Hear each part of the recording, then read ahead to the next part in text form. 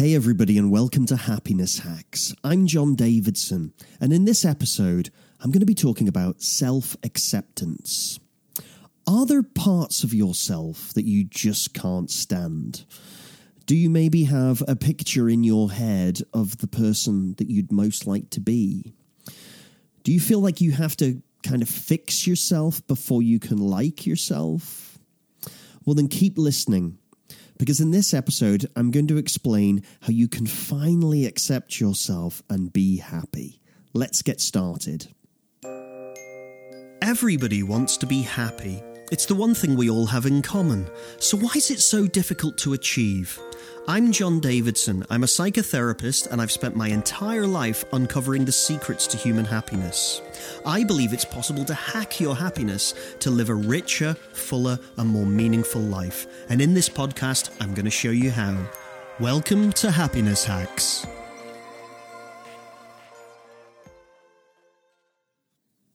If you're like most people, including myself, you've probably got a picture in your head of the ideal you, right?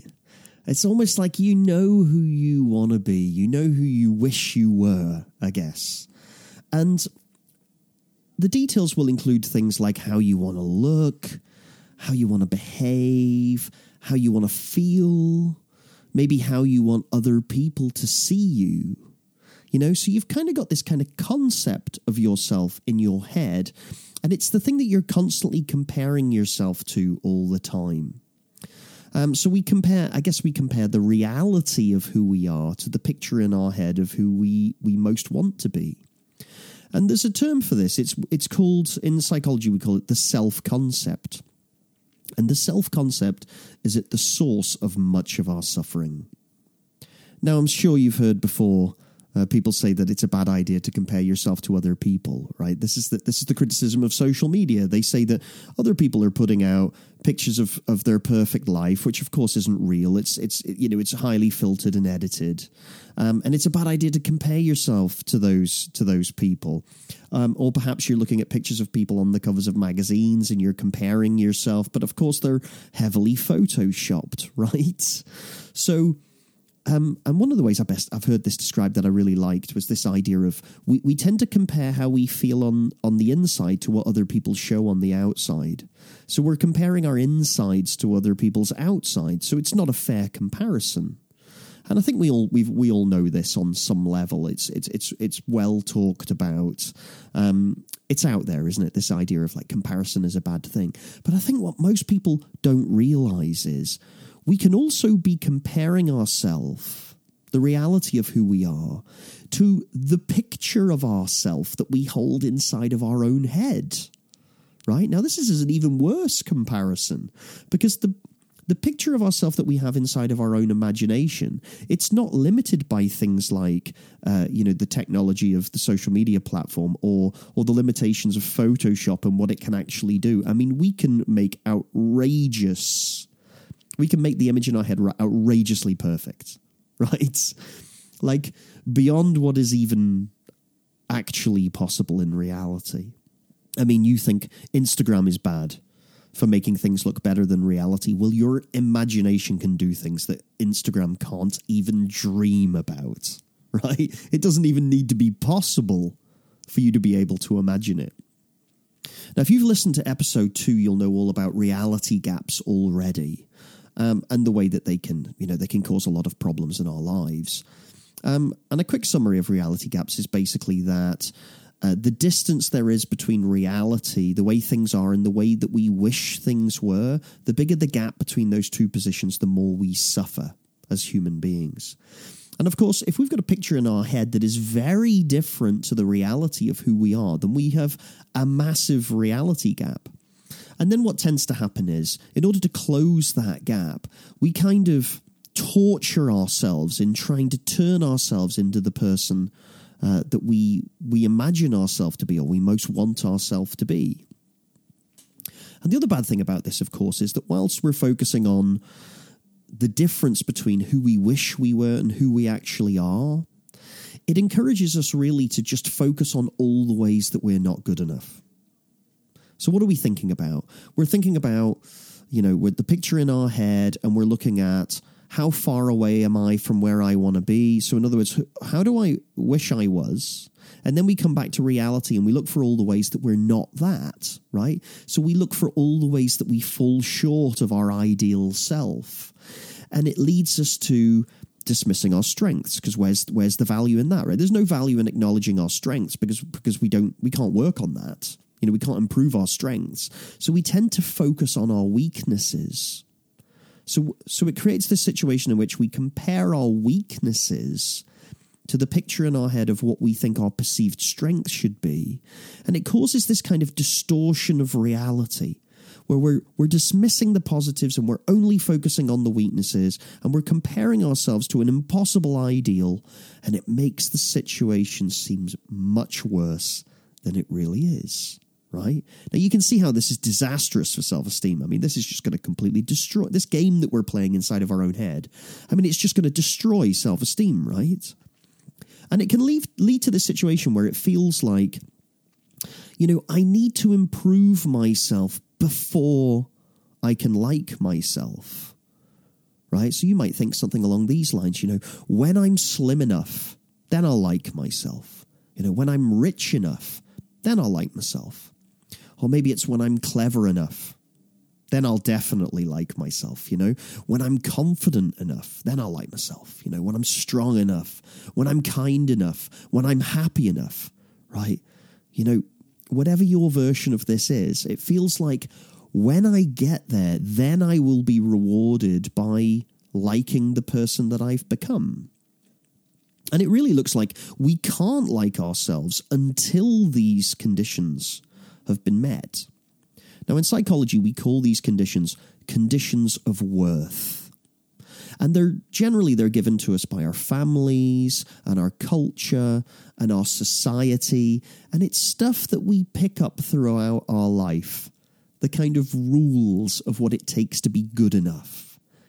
All the ideas of what it takes to be a valuable human being. I'll just, off the top of my head, I'll just reel out some things that you might identify immediately as there's this kind of a social pressure to conform to these standards, right? So, for instance, being good looking, being intelligent, being successful, right? Or being outgoing and popular. It can even be things that aren't within our control, like being tall or being young, right? Or it might be that you're supposed to be talented, or you're supposed to be well-educated. You should be independent. You should be a strong person. You should be stoic.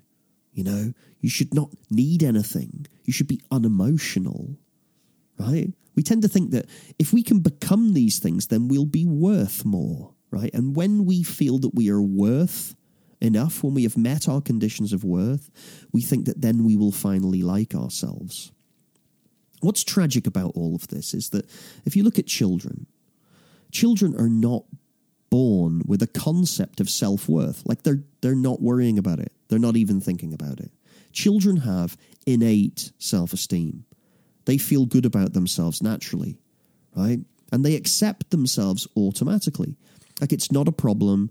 They haven't got these concepts in their mind. They're not worrying about it. They're not thinking about it. And as a result of that, they feel great. They don't question, am I good enough? They don't question, what am I going to have to become in order to be okay in the world? But then parents and teachers, adults basically, right, come along and they teach those children that you have to earn self-esteem. You can't just feel good about yourself. You have to work for it. You have to earn it, right? You have to get an A in the test. You have to finish top of your class. You have to get a good report from school. Or you have to come first in the race. Or you have to be better than the neighbor's kids. See, adults take children's perfect self-esteem and they just suffocate it with their own stupid rules and insecurities. They take a happy child and through parenting that child, trying to turn that child and mold that child into a better version of itself, they just absolutely destroy its self-esteem and its happiness.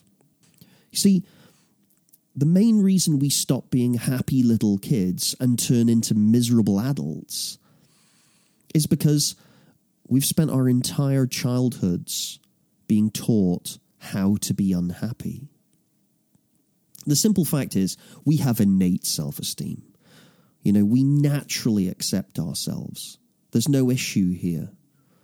But we've spent our whole life learning that there are conditions that we should meet before we're allowed to feel good about ourselves.